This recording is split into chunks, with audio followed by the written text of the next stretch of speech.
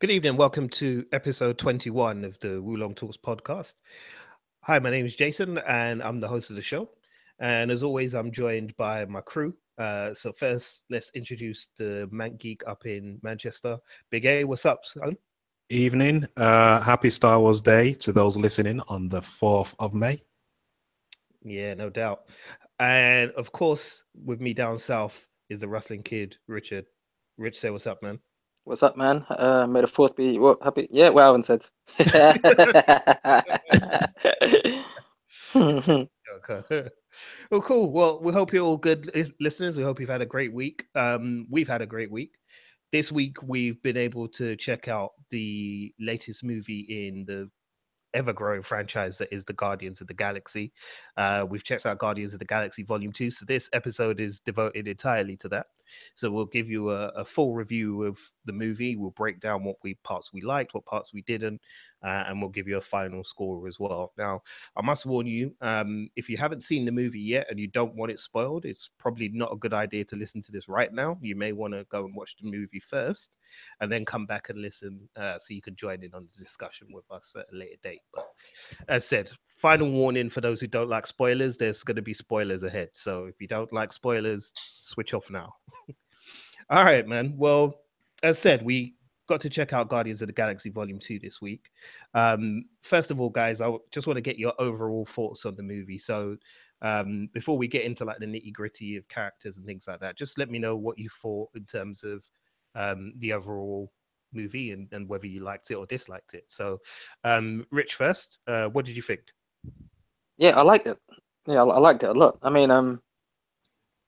Obviously, we'll wax lyrical about it in a little while.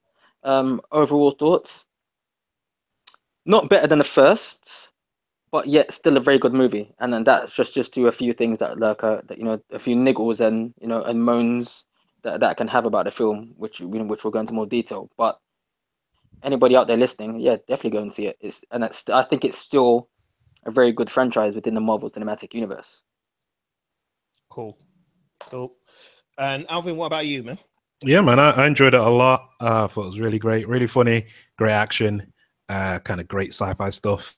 And yeah, for me, I personally thought it was just as good as the first. I didn't necessarily think it was better.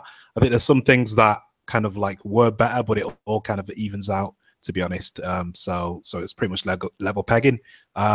So yeah, I really, really enjoyed it. Cool, cool. And that's a third from me, so we're not going to be very original about this, but yeah, basically, I agree with both of you. I thought the movie was a lot of fun. For some reason, I found this one more fun than the first one, although I do think the first one is a slightly better movie overall. There were one or two nitpicks that I had with this one, but there was nothing to make me, kind of drastically consider the movie to be anything other than a really, really solid sequel. So, yeah, for me, it's a thumbs up from me as well. All right, let's get into the details, man. So, when this movie kicks off, we're kind of thrown right into the action, basically from the opening credits. What did you guys think of the opening scene and the way that it introduced the characters and where they were at, where they're at now at this point in the story? Um, Alvin, was there anything that kind of stood out for you in that? Yeah, it's that opening, kind of like when the credits start and that with Mr. Blue Sky playing. It's a reintroduction to like characters who a lot of people have grown to love, and I didn't realize this at the time, but it actually echoes the beginning of the first movie where Peter's dancing about on Morag. It's pretty much the same kind of thing, but with Baby Groot, and the rest of the crew. And it's just a nice little comedy piece. You get to see all the characters. And obviously Baby Groot is fucking adorable, so you get to see him dance about and that. And yeah, no, I really enjoyed it because it was some crazy wackiness. You got to see them all interact and just reminded us to who everyone is and how they all interact with one another. Yeah, the dynamic between them in that opening scene really does kind of set the tone for the whole movie. And I love the way that they're kind of fiddling about with the Walkman to get the music going before they get started. and Baby Groot kind of struggling with the Walkman as well was really funny and a really nice touch.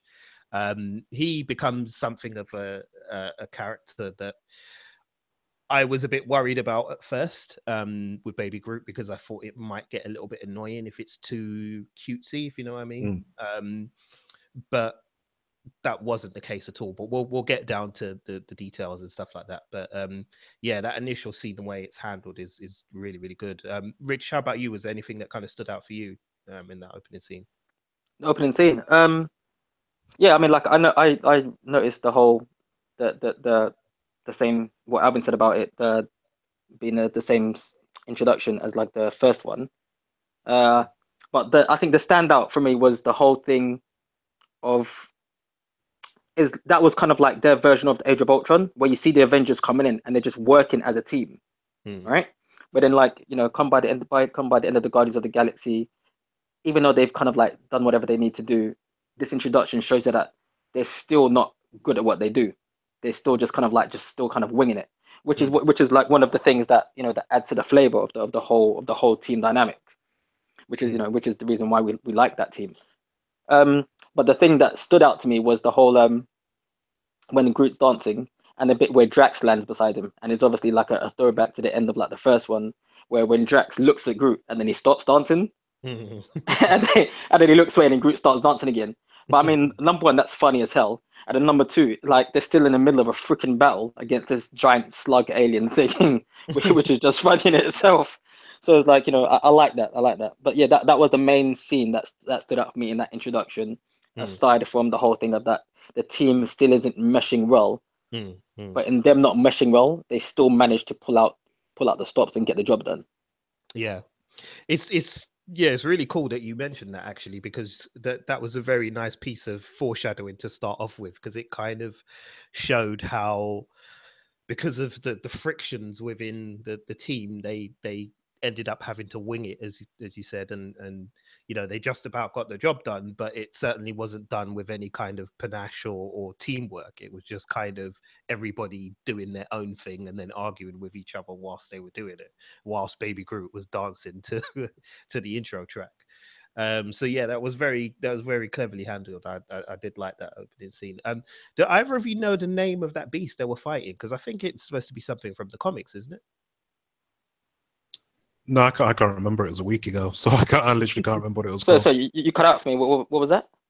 Oh, I was just saying, if you could remember the name of the beast that they fight at the beginning, because I think it's supposed to be something that's actually from the comics. So I'm not sure. You know what? It's on the tip of my tongue, but I can't remember it because Drax. Oh no, wait, no, no, I'm thinking about the batteries. What he says about the batteries, not the. Yeah, I don't even know, but here's a bit of information as well. You see, in the first Guardians of the Galaxy, where Peter's doing the whole dancing thing at the beginning, and he comes across like this big little like chasm type of thing, and he looks down, and there's some like aliens things swimming in the water, and then he uses the boots to jump over the gap. Yeah, those aliens are the aliens from the James Gunn movie Sliver. Oh, right. Yeah, just a bit of a sci-fi nerdism there, man. So yeah, I didn't even make that connection. So yeah, that's well spotted. Yeah, no, I saw. I didn't clock it myself. I think I saw it in an interview with him or something like that. Right. But in relation to the original question, don't fucking know, mate. Yeah, we're all stumped by this one, listener. So if you know what the name of that creature is, please let us know. Because I would like to know. And as I said, I'm almost certain it is a creature from the comics. But I just can't remember what the name is. So we move on. Was there any kind of standout scenes in the movie for either of you guys? Anything that really kind of struck a chord in one way? Either it was very funny or very action packed, or something that kind of touched a nerve. Alv, was there anything in particular that stood out for you? Anything in particular? You know what? There's just so much to choose from that it's kind of difficult. You know what? Actually, for me, a standout thing for me was just like, fuck me, that is wicked. Was obviously when Yondu and Rocket free themselves from being in locked in that jail cell, and it's just them walking around the ship killing everyone. and Yondu whistling and the arrow going everywhere, and there's just bodies falling all over the place, and just both walking in slow motion and looking absolutely fucking badass. That bit is amazing. Yeah, that bit is brilliant. The whole way is filmed, the way it's been put together, the camera shots they use. The music. At one point, they use like a crane shot as well, where he's just kind of in the middle, and then the arrow's sort of going all around, and you can see the red trail that it leaves. And when the lights are off, and yeah, it just looks amazing. It looks absolutely amazing. The way they constructed that scene was just brilliant, man. Really, really good. Rich, how about you? I like that scene as well. But I think my favorite when it comes towards the end and it shows that the top view, and you can just see like the red like arrow line just flying around. Mm-hmm. But action wise, I think the scene that stood out for me was Rocket, man. When the Ravagers come to when the Ravagers follow the Guardians to that planet that they've landed on, and they get to like the base where they've camped out, and they think they've got Rocket figured out, and he's waiting in the trees, and he's laid all the traps. Yeah, like it makes sense, and I think the reason why that stands out as well is that we know that he's good at something, but we don't know what. Like, we know he's good at shooting guns. We know how he's good at making bombs. Like, he's a bit of a tinker and everything. But even though he doesn't know, us as the viewer and us as readers, we still look at him and go like he's a freaking raccoon. Like, what is he going to be able to do? And that basically just proves that, he has the body of a raccoon, but he's something a little bit more. And I mean, like, the way how he takes them out, and even when it comes down to the physical bit, like they cover all angles. So like he's a bit like Leon, where he's good at like taking out opponents from this distance of this weapon, taking out opponents from with a different type of weapon from this distance, and then even when it comes to the hand-to-hand combat, he still shows that he's badass. And that would be like, you see the Darth Vader scene in Rogue One, where we finally see Darth Vader do some badassery to be like, okay, cool, this is the reason why he's fucking feared all over the galaxy. That was Rocket's scene for me that showed the reason why he deserves to be on this team. Like, we've kind of seen what everyone else can do. We know Gamora's the assassin of the universe for like Thanos X. We know that Drax to destroy, his name says all, So, but Rocket finally earned his kudos with that scene there. Yeah, I think like for me, probably the Rocket scene in the forest as well, when he's being hunted by the Ravagers, is again really good. It's just really, really well done. The way that the whole thing is framed, and as I said, it as you said, Rich, it really explains a lot about Rocket's character, his skill set, his what his motivations are. The bit where he has them like he sets like that kind of electronic spring trap, and it keeps pushing them up in the air every time he presses the button, and he's just cackling away like it's the funniest thing he's ever seen in his life. It just tells you so much about like how much of an asshole Rocket it really is, because he's just sitting there tormenting them now when he could have put them down ages ago. But he's doing this for his own amusement now. And I love that about Rocket. We'll go into our favorite characters and stuff in a minute, but I just love that dynamic that Rocket brings to the movie, and that scene in particular is really outstanding.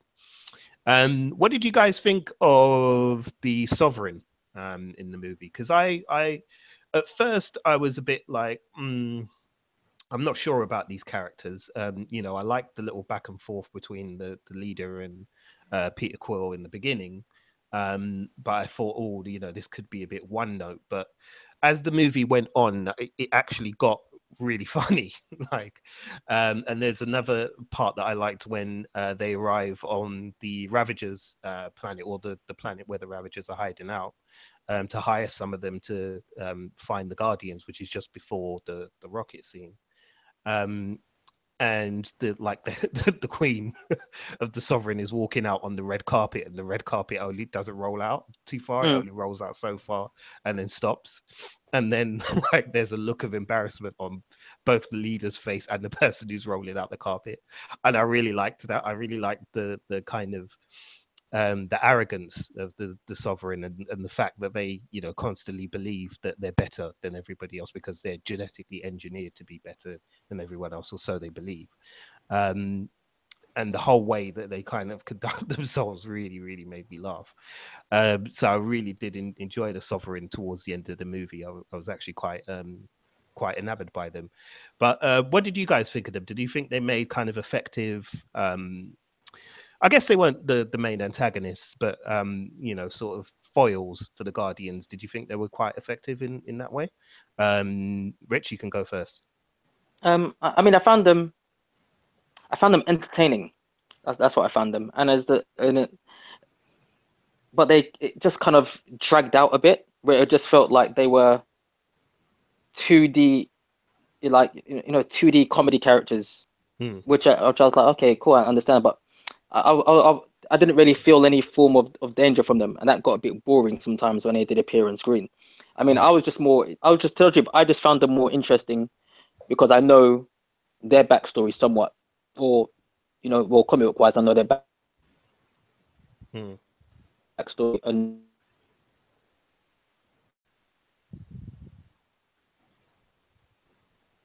are you there, Rich? Because they actually deem themselves too good. Oh, Rich, sorry, we lost you for a second, so you're gonna have to repeat what you just said there. Alvin, what am I gonna have to repeat? No, it sounds like you're about to laugh at me. I have to repeat everything from the beginning. No, not from the beginning. No, but just where you were going. The Sovereign. Yeah, about the Sovereign and stuff, because we lost you. I didn't mind them. They got on my nerves a bit, just because it just felt like they were just kept on repeating the same thing. Like they'd come into battle, get taken out, come into battle, get taken out, and then they'd cut to like the Sovereign people going into that even almost like arcade machine type of thing, and then trying to take out the Guardians. Like I didn't feel any real threat or danger from them. But like I said, I was more interested in the whole thing of that. I know what type of race of people they are. So I was just more interested to see like where they're going to go with that, and if they are going to go down the route which they eventually did, which I thought they were going to. So that was fun about them, but nothing else really stood out for me. They weren't like, oh wow. All right, fair enough. Alvin, same question to you, I guess. What did you make of them? Well, to me, it became quite clear earlier on that they'd probably become more important later down the line, like in the third volume. So I just kind of enjoyed them for what they were, really, which was pretty much the equivalent of those guys from Every Which Way But Loose, who always chase after Clint Eastwood. And then obviously they get the bikes destroyed and all that kind of business. It was just like that. But yeah, they're interesting to have in there because because obviously we knew that Ego was going to be evil. It was pretty obvious to guess, but it did add in that extra something there. Otherwise, it would have been a bit bare, I think, the film, because we all would have seen the whole Ego thing coming, and that would have been the only thing there was. Whereas this additional thing with the Sovereign, at first I thought they were going to be like the main bad guys, but then it kind of turned around, and I was like, oh, it's a bit different. But now I thought, all right, I'm just looking forward to seeing as to how they play into the third volume. Yeah, I think the point of kind of introducing them now was like, I guess, to get people used to the idea, because as you said, it looks like they're going to play a big part in the future, and we'll get to a point where we can chat a little bit about the future of the franchise and stuff as well. But yeah, it obviously looks like it was set up to give you an idea of who they are, because they're going to play a key role further on down the road. So from that point of view, I guess they kind of serve their purpose, really. But yeah, as I said, I did kind of grow to like them as the movie went on. So and there's definitely something interesting they're doing with them, but we'll get to that. Were there any characters in particular that you enjoyed more than you did in the first movie, from the Guardians crew? Were there any of the new characters that you enjoyed? So basically, who were your favorite characters is what I'm asking you. So Alvin, was there anybody who new who stood out to you, and also was there any of the existing characters that you felt had a better arc and a better character development in this one? Okay, so what, both old and new? Yeah, both old and new. Okay. Well, in terms of old, yeah, for me it has to be Drax, just because although he didn't particularly do that much fight or anything like that, He's just the scenes that he was given, the comedic scenes. He just plays them so matter of fact that they just fucking just made me laugh so much. I like the scene where he tells Mantis how disgusting she is. Fucking like, I don't know how to come up with some of this shit. And also, I think he had one of the best jokes in the movie, which they set up at the beginning about him having sensitive nipples and him not using the arrow wing because of it. And then later on, like towards the end, to use an arrow wing, they put one on him, and as he kind of shoots up into the sky, he shouts out "my nipples," which was just a great setup, because at first you're like, okay, that's pretty funny, his nipples are sensitive, so he's not wearing one of those. But then you assume that's the joke and it's over. But then the fact there's a callback, and I was just like, that's fucking genius. But yeah, now Drax, in terms of all characters, in terms of new, there's not. I don't think there's particularly a lot to from. Yeah, I mean, I did like the Taserface stuff. That was all right. But in terms of new characters, can I pick Ego? Yeah, you can. Yeah, I thought Ego was quite an interesting concept. And yeah, the fact that kind of, 20th Century Fox gave Marvel the rights to Ego, they made a mistake, because like I was saying to Richard, like in a phone call like the other day, that if they had kept that would have been a wicked thing to do, like with the Fantastic Four. That character would have enabled an interesting thing to be done with the Fantastic Four story. But obviously that's not going to happen, because you may know Fantastic Four movies are probably going to be made for quite a while now. But yeah, no, I really liked Ego and the way Kurt Russell played him. And you don't see a lot of Kurt Russell these days. Just nice. He was just solid. He was good. And, his name's Ego. So when it came to the crunch and he was quite egotistical, then it all made sense. And he had the right amount of like kind of arrogance to him when we kind of are revealed to his true nature. Yeah, Rich, how about you? Same question. Yeah, I think for new characters, it was definitely Ego did the same thing for me as well, man. Like, it just reminded me how much of a good character or a good actor Kurt Russell is. Like, he was just smooth as hell, man. Like you could see the reason why, he was able to go to to all of those planets and basically just mac all of those women, and sow his seeds. But I like the fact that it's almost, you could see the similarity between him and Peter. And I think that even like when they picked Kurt Russell, but that first opening scene when he comes out from the ship and it shows the close up of his face and he starts saying, "Yeah, Peter, I'm your father. Can't you tell by the rugged good looks?" And it shows a close up of each of their faces, and and Kurt Russell, he essentially could be like an older version of what's his name? What's his name again? Peter Quill. What's his name? The real actor, man. For fuck's sake, stop laughing, Chris man. Pratt. Chris fucking Pratt. Yeah. Yeah. Like he could essentially could be like an old version. See how like they made Joseph Gordon-Levitt like a young version of Bruce Willis and Looper for prosthetics. So yeah, but Ego, like like Alvin pretty much touched on those points. Like they did so well of a character that on paper just sounds fucking crazy. And that's the thing that they keep on doing so well with this Guardians of the Galaxy franchise, is that they must sit down and be like, okay, listen, just think of the craziest fucking thing, yeah, that they wouldn't let us do, and then top that. And they just seem to knock it, and they seem to knock it out of the park, and they did it perfectly with the Ego character. Yeah, I mean, for me, I think the characters that I most enjoyed probably would be Rocket. I really liked Rocket's arc in this movie, because he kind of, all we kind of know about Rocket from the first movie is that he's, as you said earlier on, Richard, he's a bit of a dickhead who kind of is very good at building things.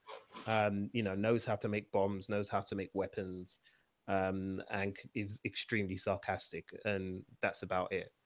But in this film, through kind of the relationship he has with Peter Quill and the way that the two kind of bicker and argue, and the conversations he then goes on to have with Yondu, you get a bit more, the layers start to get peeled back on him a little bit more, and you start to realize that there's actually quite a sensitive soul inside of him there.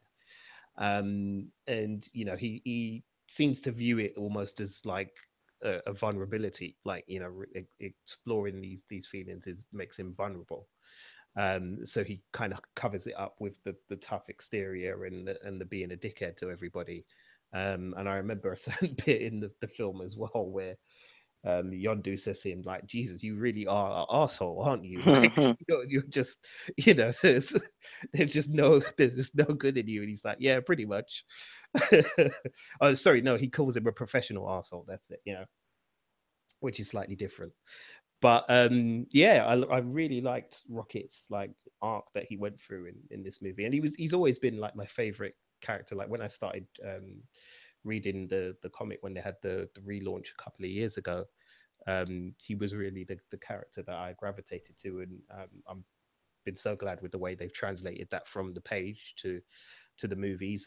They've done it real justice, and Bradley Cooper's voice work has been amazing with that character. Really, really terrific. He's just breathed so much life into it, to the point where it's impossible to imagine anyone else really doing Rocket Raccoon, because he's done it too well.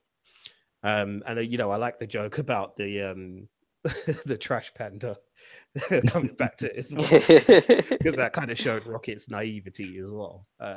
So it showed that there is something there with him. So Rocket's the old character I like, and the new character I like is probably Mantis. I really liked Mantis, actually. I was a bit worried that she might not be the right addition to the group, but she has a kind of like a complete innocence in a way that even Baby Groot didn't really have it.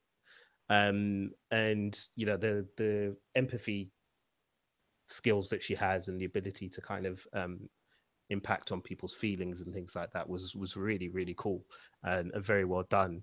There's the famous gag in the trailer, obviously, where she exposes Peter's feelings for Gamora. But it interested in the way that they did it. So yeah, that I thought was very cool.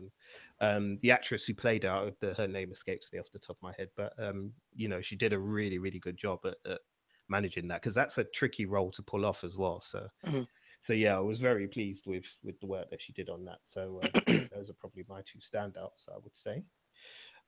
What did you guys think about the music and the soundtrack in this one? Because it was quite different to the first movie. Did that kind of take you out of the movie at all, or did it have any kind of different impact or different feel for this movie? Is that anybody? Sorry, yeah, that's open to both of you. So either one of you can go. Okay. Okay, I'll go. Yeah, I love the music in this one as well. It was just as good as the first, I think. The only thing is that there wasn't really any memorable songs, being played. Like you see, like with the first one, you've got you've got Hooked in a Feeling, you've got the Jackson 5, you've got a couple of other tracks here and there. With this second volume, as good as it was, there's nothing that stands out for me. I mean, the only one that did stand out for me and worked for the scene perfectly was the Cat Stevens song that plays at the end, which for some reason I keep on forgetting the name of the song. But that's the only one that stood out for me. But the music was still good. Like it's still a staple point of the whole of the of the franchise. It's like it's a thing in itself. For the Guardians films now, isn't it? Mm-hmm. Yeah, very much so. Music has become as much a character as anything else we see on the screen, and they do carry that over quite well. Alvin, anything that stood out? Or yeah, that Cat Stevens song is called Father and Son, by the way, Richard. Oh, that's it. Yeah, thanks. Yeah, in terms of music, like there was always that worry that it would become like Suicide Squad, you know what I mean? And the music would just be too much, and it'd be every 10 seconds, it'd be a different track from different genres, and you'd just be like, what the hell? But I can't actually remember that much of the music. The only tracks I remember are The Chain by Fleetwood Mac and Mr. Blue Sky, and that's about it. But quite remember any more tracks. That probably means that what they did have didn't do the movie any harm and kind of played their role where they were meant to. Otherwise, I'd probably stand out to me. But I think because they did it so well in the first one and they do it well in this one, they literally didn't register as to when I was listening to a popular song or or it was the film score. So I can only assume that must be a good thing. It's either that or they didn't particularly pick memorable songs for me personally. Yeah, I mean, for me, I think the one song that stood out was you mentioned it, "The Chain" by Fleetwood Mac, because it kind of, again, it was picked at a specific point in the film where each member of the team was kind of engaged in battle, was struggling against kind of fighting back against ego and his actions on the planet. And it's the point, it said, where they're all kind of under pressure, and that chain that they have between them as a family is under severe stress. And the whole point of the song is, you'll never break our chain, you'll never break our bonds, regardless of what is going on. And it worked really, really well. And you made a good point, Alvin. I was worried as well that it was going to start to become like Suicide Squad, where it's just going to be like somebody's got their greatest hit CD and put it in the CD player and said, okay, go, and then that's it. But clearly that's not the case. And I mean, that wasn't the case in the first movie. Certainly, James Gunn picked the right tracks for the right scenes, and it looks like he's done it again here. And the use of father and son, as you said as well, was the thing that really stood out to me. But yeah, like you two, I'm struggling to to actually think of other songs. But I guess, as you said, Alf, that's probably a good thing. So yeah, it must be, because otherwise, if you notice them too much, then there's the potential that you may hate them. So Yeah. So like the Suicide Squad thing. So I can only assume it must be. That's all I can assume. Yeah, it's a fair point. Fair point. Well, one of the key kind of themes in this movie as well is family, and the way that families kind of interact with one another, and the problems that they face with each other and with outside events, and how those affect and shape the people that we become. Richard, I know you were big on kind of the theme of family for this movie and the way that it's kind of handled. So, did you want to just spend like a couple of minutes going into kind of how you saw that family dynamic playing out, and the importance of it? Yeah, no, I just think that it just feels, first things first, essentially, like the I mean, the overall, it is about family, but it is always going to be Peter's story. That's the thing. And it's the first thing, is the main story in the first one as well, and it's the main story in the second one. Um, and you don't really notice it in the second one. And I think probably because the pacing of the film, which is something we'll touch upon later on. But then it isn't until, like, like when Peter finally comes to the realization that, okay, listen, like, my dad, like, I'm an a-hole, but my dad's a real a-hole. And when it comes from the revelation that, listen, he put the tumor in his mom and everything like that. But it's that family dynamic that I like, and it feels natural as well. Like, just because your family doesn't mean you have to get on. What you do is that you fucking make it work. And that's how family is. This isn't a Brady Bunch, like, and I love that thing about it. And I mean, which is something which, if you think about it, throughout the Marvel Cinematic Universe, it generally is about family. There is some form of like family issues happening at some point, if not with a character, then at least in the team, or let's say like the Avengers themselves. There's always some form of, like, somebody who needs to be mentored, or to be taught by somebody else, or they've had some form of like issues with a father figure, and it's usually a father figure. I've noticed in the Marvel Cinematic Universe, they've always had some form of like issues with a father figure. But the running theme through the Guardians is that, like you said, you don't have to be from, number one, you don't have to be blood, and number two, you don't even have to be from the same fucking planet. If you look at the family of the Guardians of the Galaxy, there's a tree that only says his own name, a fucking raccoon who doesn't know what a raccoon is, the baddest assassin in the universe, like somebody who doesn't know what a metaphor is, but and then you just got this lumbering man child. That's family. You don't get to choose who you have as family, but what you do get to choose is, like, how far you're willing to go for them, to go through for them. And like, and they just nail it perfectly, man. Like, the film constantly tugs at my heartstrings when I watch the first one, and the second one is definitely up there as well. Yeah, it's very true, man. It does a lot of good work in terms of like setting up this idea of family, as said, and the family dynamic, and that you can't, you can choose your friends, but you can't choose your family. um I particularly kind of like the subplot in the film between Gamora and Nebula. and the idea of their relationship and how Nebula basically says, all I ever wanted really was a sister, but all you were interested in was being the best out of the two of us. You wanted to prove you were number one all the time.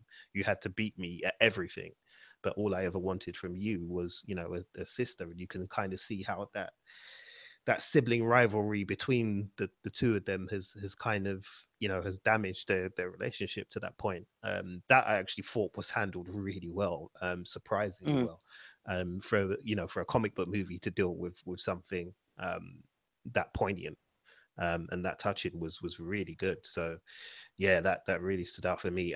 Alf, did you have any thoughts on the idea of the family dynamic and the themes of family in the movie?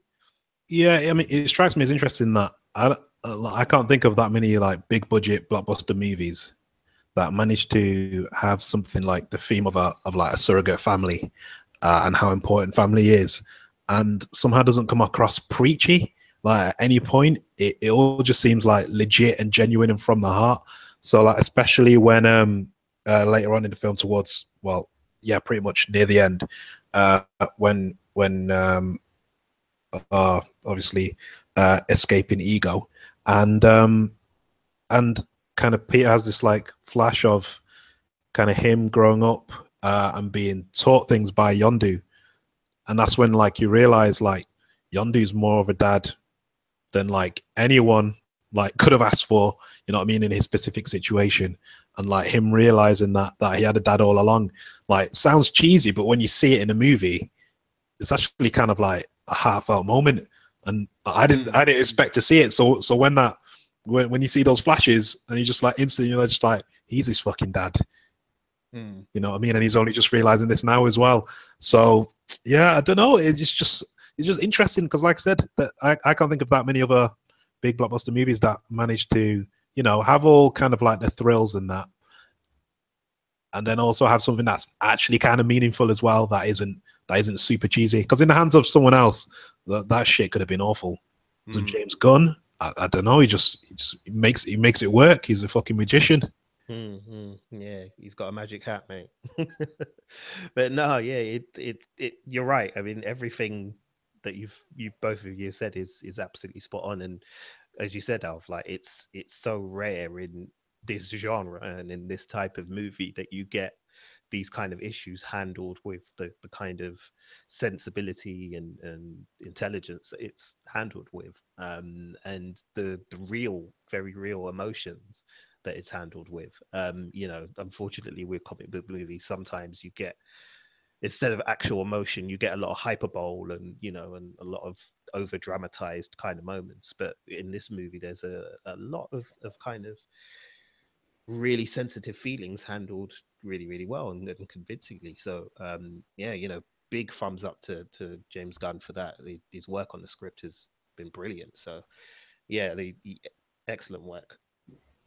Okay, right, let's get to the negatives. So was there anything in the movie that didn't quite work for you? Anything that you downright disliked, or some things that just kind of left you a bit indifferent? Richard, I know you mentioned the Sovereign, and you said you felt they were, the appeal of them didn't quite work for you throughout the whole movie. Was there anything else aside from that didn't quite work for you? The pacing of it didn't flow as well as the first one. Like I said earlier, like it's not that I think Guardians is a bad movie. Like if anything, far from it. It's still a really, really good movie. But the first movie had a strong 3-arc story. So like it had an amazing beginning, middle, and an end. It just worked perfectly. And I think it's probably, if not easily, my top 3 Marvel films.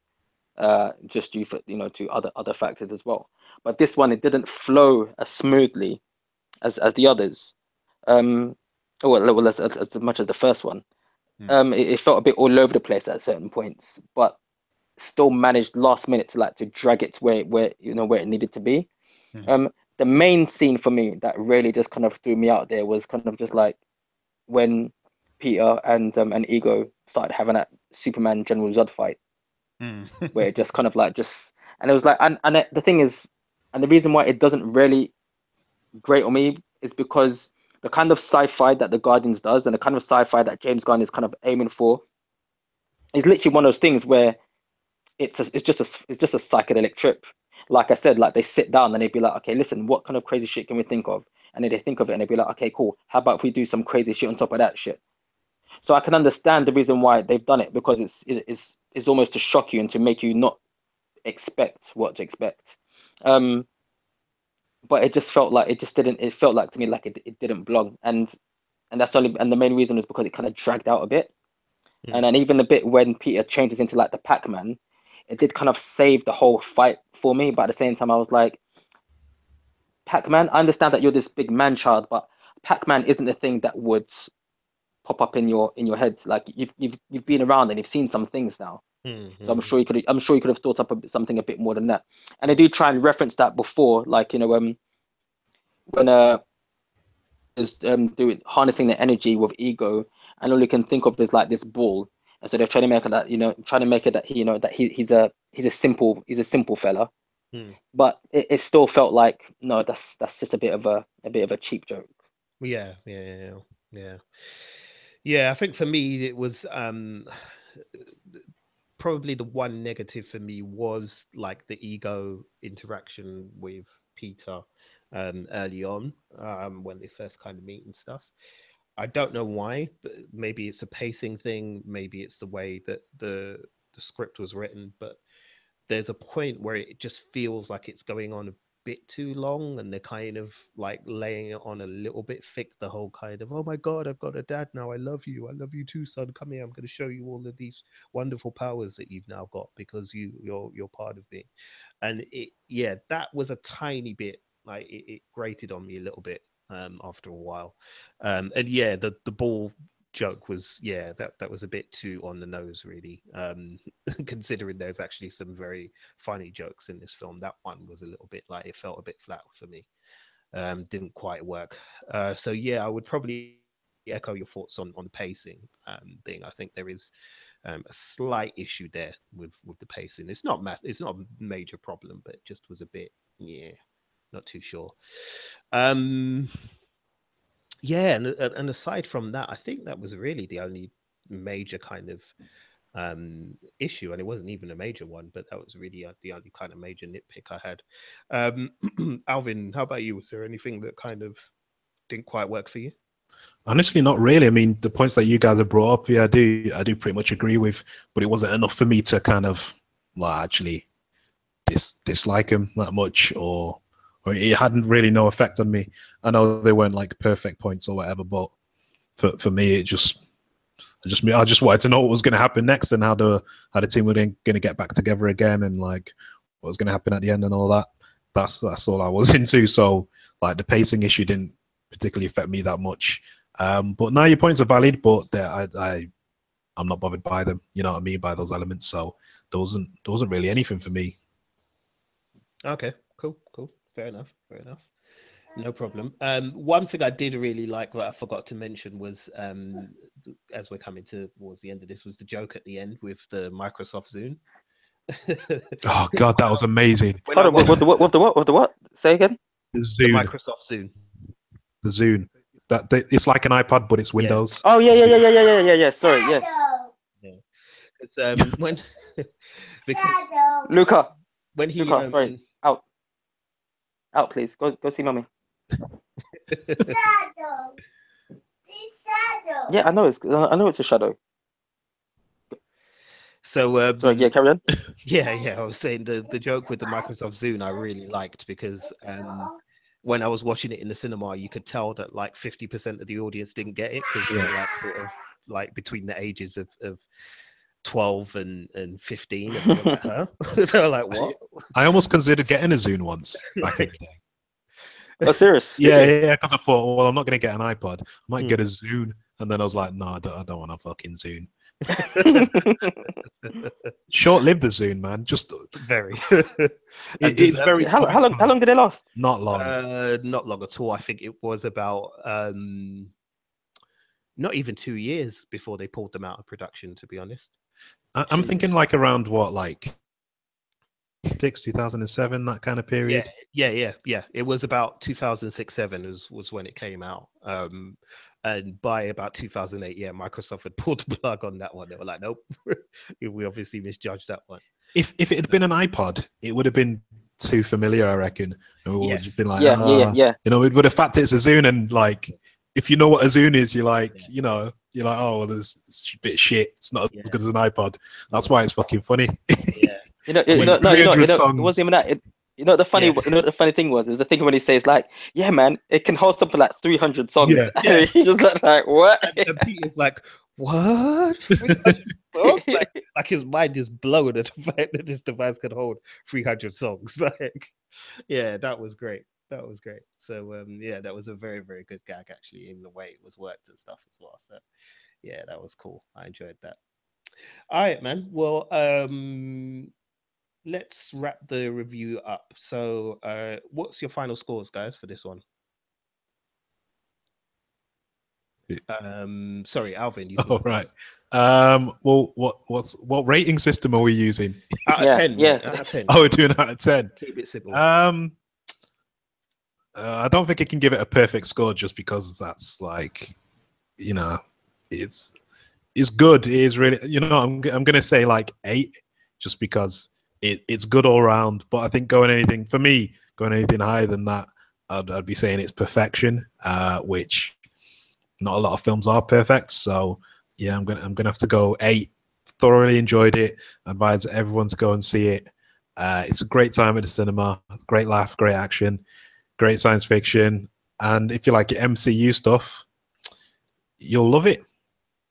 No doubt. And Rich, how about you, man? Oh, I think I'm gonna give it. I'd give it like a 7.5.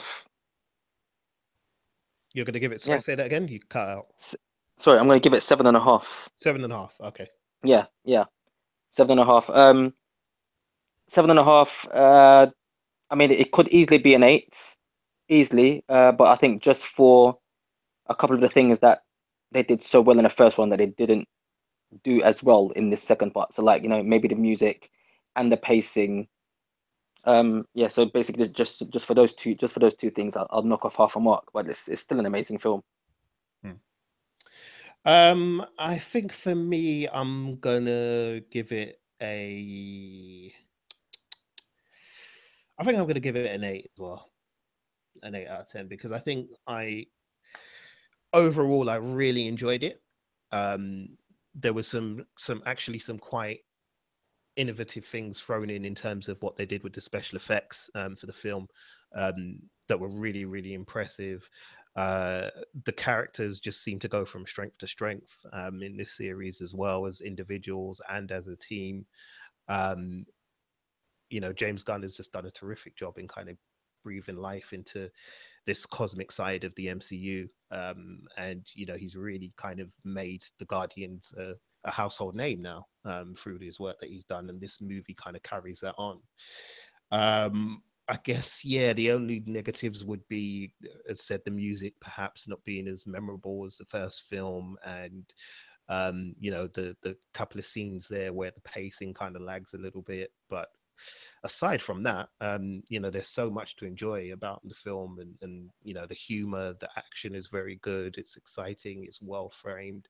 It's well filmed. There's so many good things about it that you have to give it a high score, really. I'm with you, Alvin. I can't quite give it a 9, because then you're kind of pushing it. And I think, Guardians 1 for me is a 9 out of 10. And I don't think this one is as strong as Guardians of the Galaxy 1.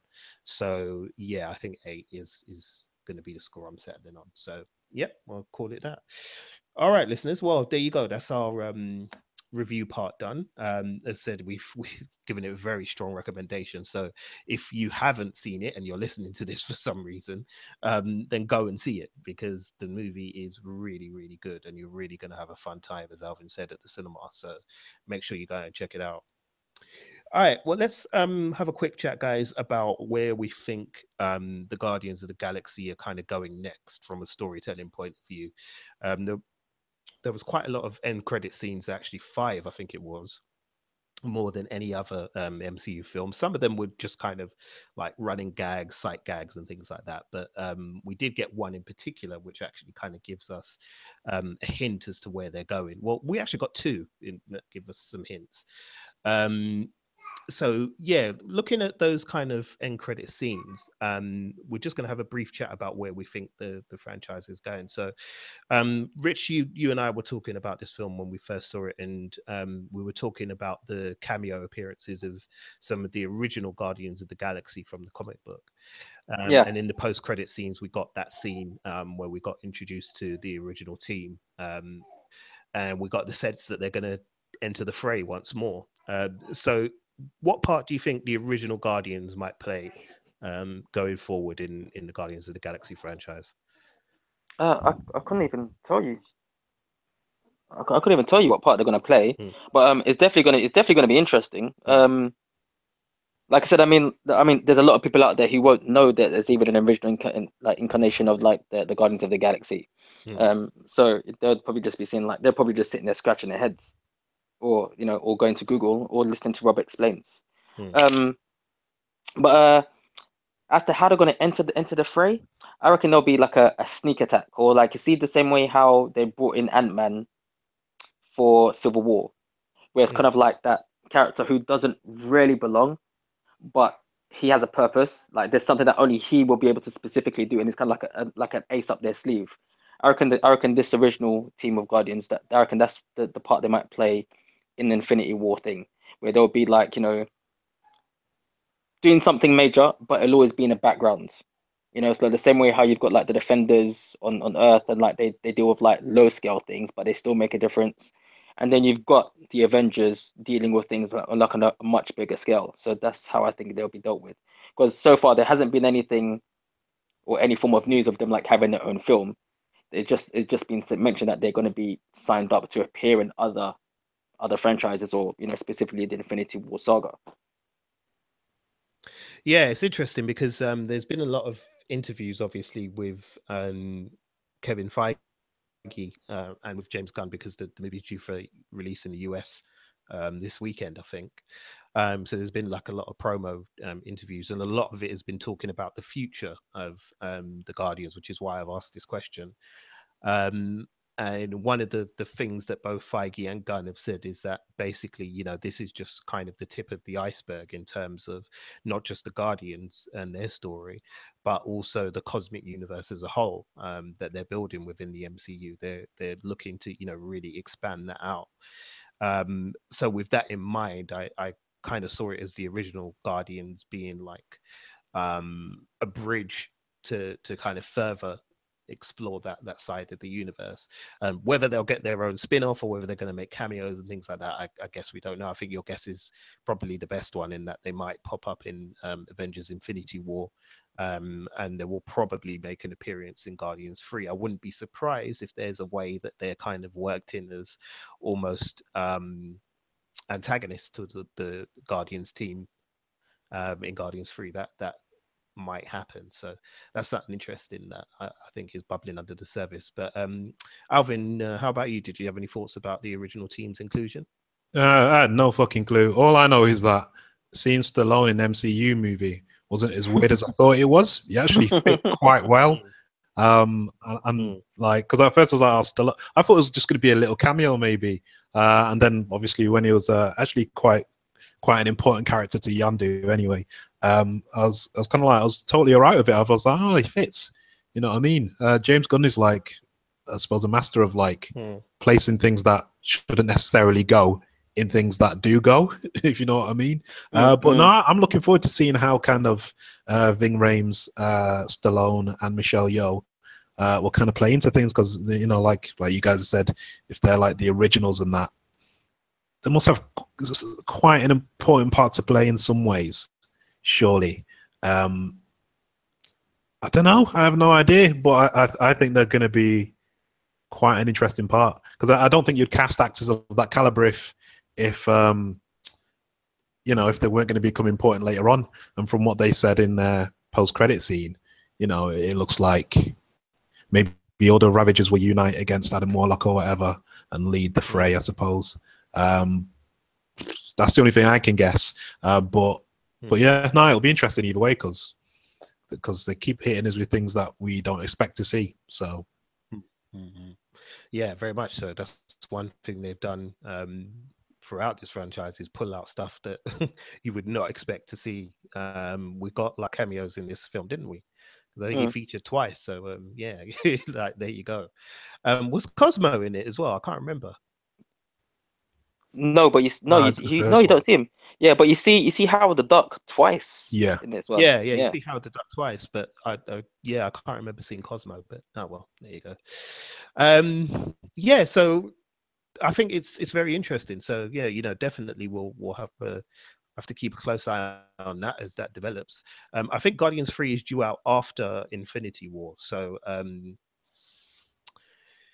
it will, I guess, I'm assuming whatever happens in Infinity War may have a knock-on effect into what happens in Guardians 3, but I guess we shall see.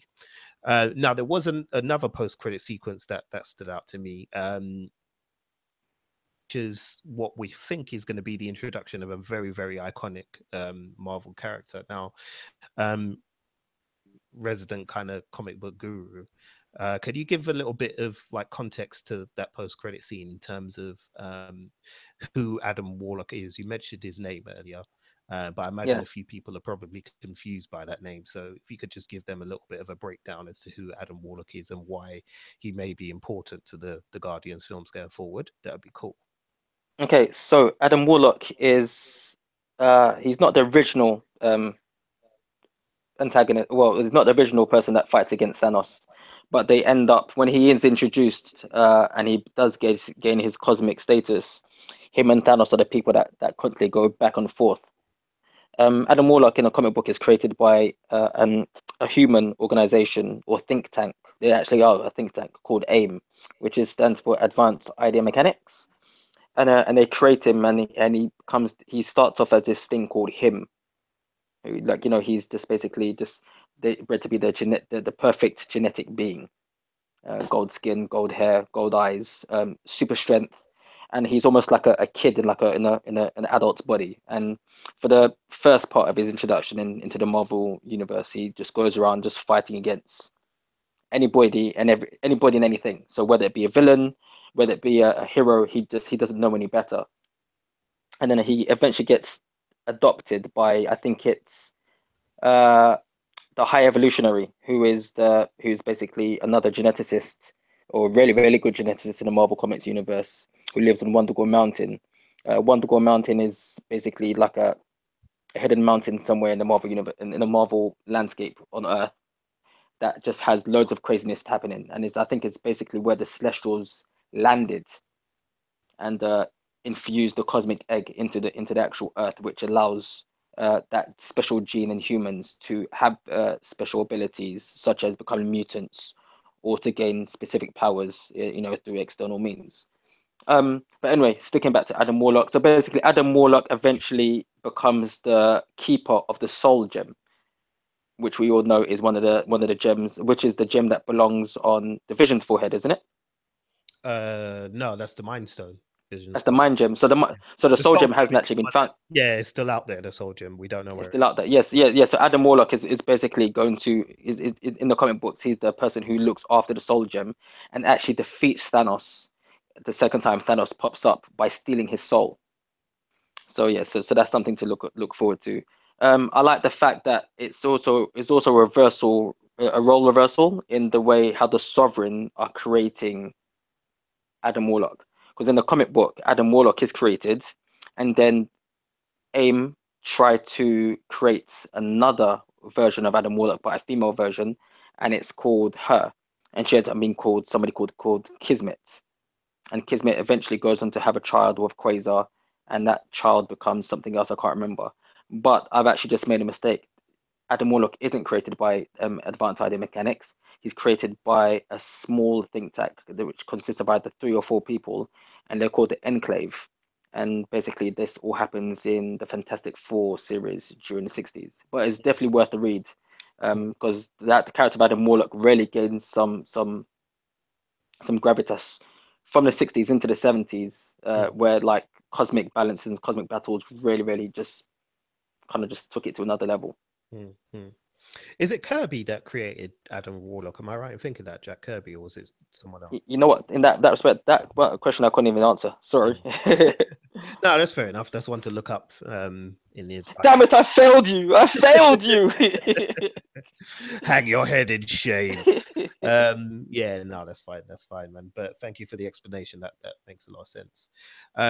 So yeah, Alvin, are you excited for the appearance of Adam Warlock? Did you know much about the character before? Unlike Richardpedia, I didn't know that much about him. The only time I'd ever come across him was in Avengers: Earth's Mightiest Heroes. I think it was in like season 2. I think that was like a Guardians of the Galaxy 2-parter where the Guardians came to Earth, and I'm pretty sure it involved Adam Warlock. But I think this version, he didn't remember like being out in space or some shit like that, and yada yada. It's been a while since I've seen the episode, so like when I obviously seen him in the film and remembering the cocoon in the collector's place from the first one, then I was like, oh, okay, and I know what this is going to be. He's like immensely powerful and all that kind of business. But it'll be interesting to see now that Peter's obviously not getting any powers. But nah, in terms of Adam Warlock, I didn't know terribly that much apart from the basic concept. In fact, sorry to cut you off. There was another Easter egg that they didn't really dwell upon. But see, at the end when the credits are rolling, and you see everybody dancing, and they're like, the whole thing. Did you see the Grandmaster? Yes. In one of the things as well. Yeah. That's a good spot. Yeah, I did see that. Yeah, that's interesting as well because it. A lot of people, when you and I were talking about the 4 trailer, Richard, in our podcast 2 weeks ago, we were saying about how the visual stylings of 4 are very similar to 4 Ragnarok were very similar to Guardians of the Galaxy, and that it's obviously they're trying to establish a visual language almost to say, okay, the cosmic side of the MCU is going to look a certain way, feel a certain way, it's going to have a certain similarity, and obviously that's going to mean that characters are going to start crossing over. And yes, I did notice that in the end credits, right at the end, they slipped in the Grandmaster in there as well. So yeah, that's interesting. That's very interesting. It makes me all the more curious now as to what's going to happen with Thor Ragnarok and what kind of like story they're telling there as well. Because clearly they're pushing this crossover between those two things. So yeah, that's very, very interesting. Did you notice that, Alvin? Yeah, the Grandmaster. Yeah, I noticed that. Yeah, so that is makes me, as said, very, very curious for Ragnarok.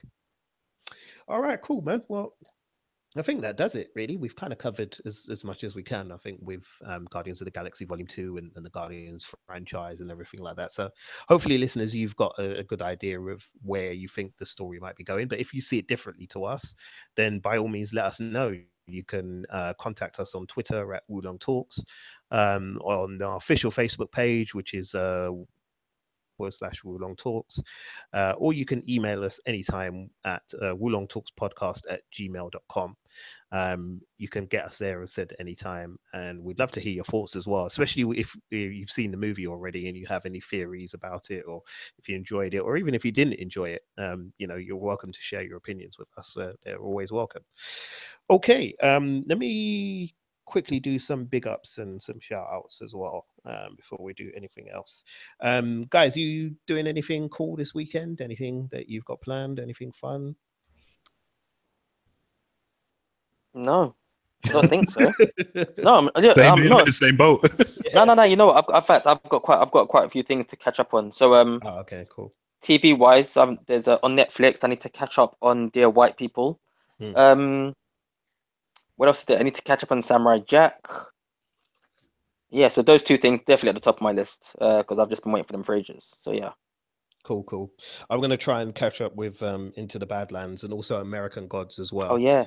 Because that started. So, yeah, listeners, if you're fans of American Gods, if you've seen the first episode and you're enjoying it, don't worry. We will get into that as well. It's just we haven't had time and things have been dropping left, right, and center. So, yeah, we'll get into that definitely. But, Alvin, anything you're doing this week that's cool? Well, apart from catching up on comics. That's pretty much, I mean, in terms of TV shows, I'm up to date pretty much. I've sacked off a few shows in it a few weeks back. So yeah, no, I'm easy. I'm good. Got free time. Cool. Fair enough, mate. Fair dues. All right. Well, I'm going to let you listeners know something as well. Give you some further information about our next episode, because we're actually going to be doing a bonus podcast that will be coming out tomorrow, which will be breaking down the big trailers that we've had this week, and in particular, we'll be focusing on two of them. We'll be focusing on the trailer for the Defenders. That Richard kind of mentioned the Defenders earlier on. We're definitely going to get into that because that was the top of my most anticipated things for 2017 in the 2016 roundup podcast. So yeah, I think we've got to break that trailer down because there's a lot of good stuff in there. And yeah, as I said, I'll let you know how I feel about that and how excited I am about that as well. And the guys will give you their input. And we'll also break down the trailer for The Dark Tower as well, which is the first movie in the kind of Stephen King universe franchise. That's due out, I believe, in August in America. I'm not sure when the UK release date is for that, so I'll look that up. But anyway, if you're following us, look out for that because I said that will be out tomorrow evening. So make sure you follow us for that, and we'll give you a full breakdown on it.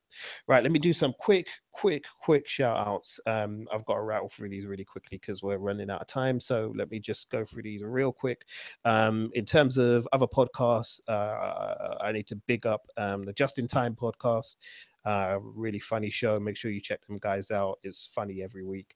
By Chance podcast, Drift and Ramble, the Pod Couple, Kung Fu Drive-In podcast is really good. Check that one out especially if you're a martial arts movie fan. Really good show. The Broken Elevator, Podcast Brothers, the Crazy Town podcast, and our friend Cheryl and Miss Mad News as well, with the Team Biscuits podcast. That one's a really good one, so check that one out.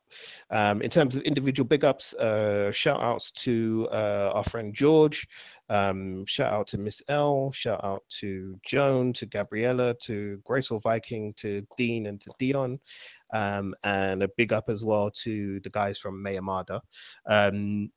Rich, did you want to have a shout out for anybody, or to say big up to anybody, or plug anything? I think you just said hello to the whole world for me. So like, I'm just gonna say thank you, thank you for the sun on the moon. How about that, man? Of course. And Alvin, any vids going up on the Matt Geek channel this week? Yeah, probably. I've just been a bit lazy just because, well, why the fuck not? So yeah, there probably will be something over the weekend. Maybe, probably. Yeah, there probably will. Yeah. Cool. All right. Wicked. All right. Well, we'll head on out of here. But before we go, Rich, do you want to let people know where they can holler at you? Yep. Rich Reviews. Rich_reviews on Instagram. And it's Rich Reviews on Twitter. And obviously, we've got the Instagram for Wulong Talks, and obviously on the website, so www.wulongtalks.com. Cool. Alvin? Yeah, you can catch me on, I always say Facebook. It's not Facebook. It's Instagram and Twitter at BigA85GL. You can find my YouTube via that as well. Or you can just go to Big A the Man Geek and you should be able to bring me up that way. Cool. All right. Well, thanks a lot for listening, listeners. Don't forget, if you're listening to the podcast on iTunes or on Stitcher or on Acast and you're liking what we're doing, please like it, please share it, please subscribe, and please give us your feedback too. We definitely want to hear from you, especially if you've got ideas or things that you want us to talk about in future shows and things like that. We're very, very open guys here. So yeah, please do that. Okay, that's it. I'm gonna go. I'm gonna shut up now. I've said enough. All right, let's say good night, man. Good night. Say good night, Rich. May the force be with you. Yes, I did it. Say good night, Alvin. Night, people. And it's a good night from me. So we'll see you later, folks.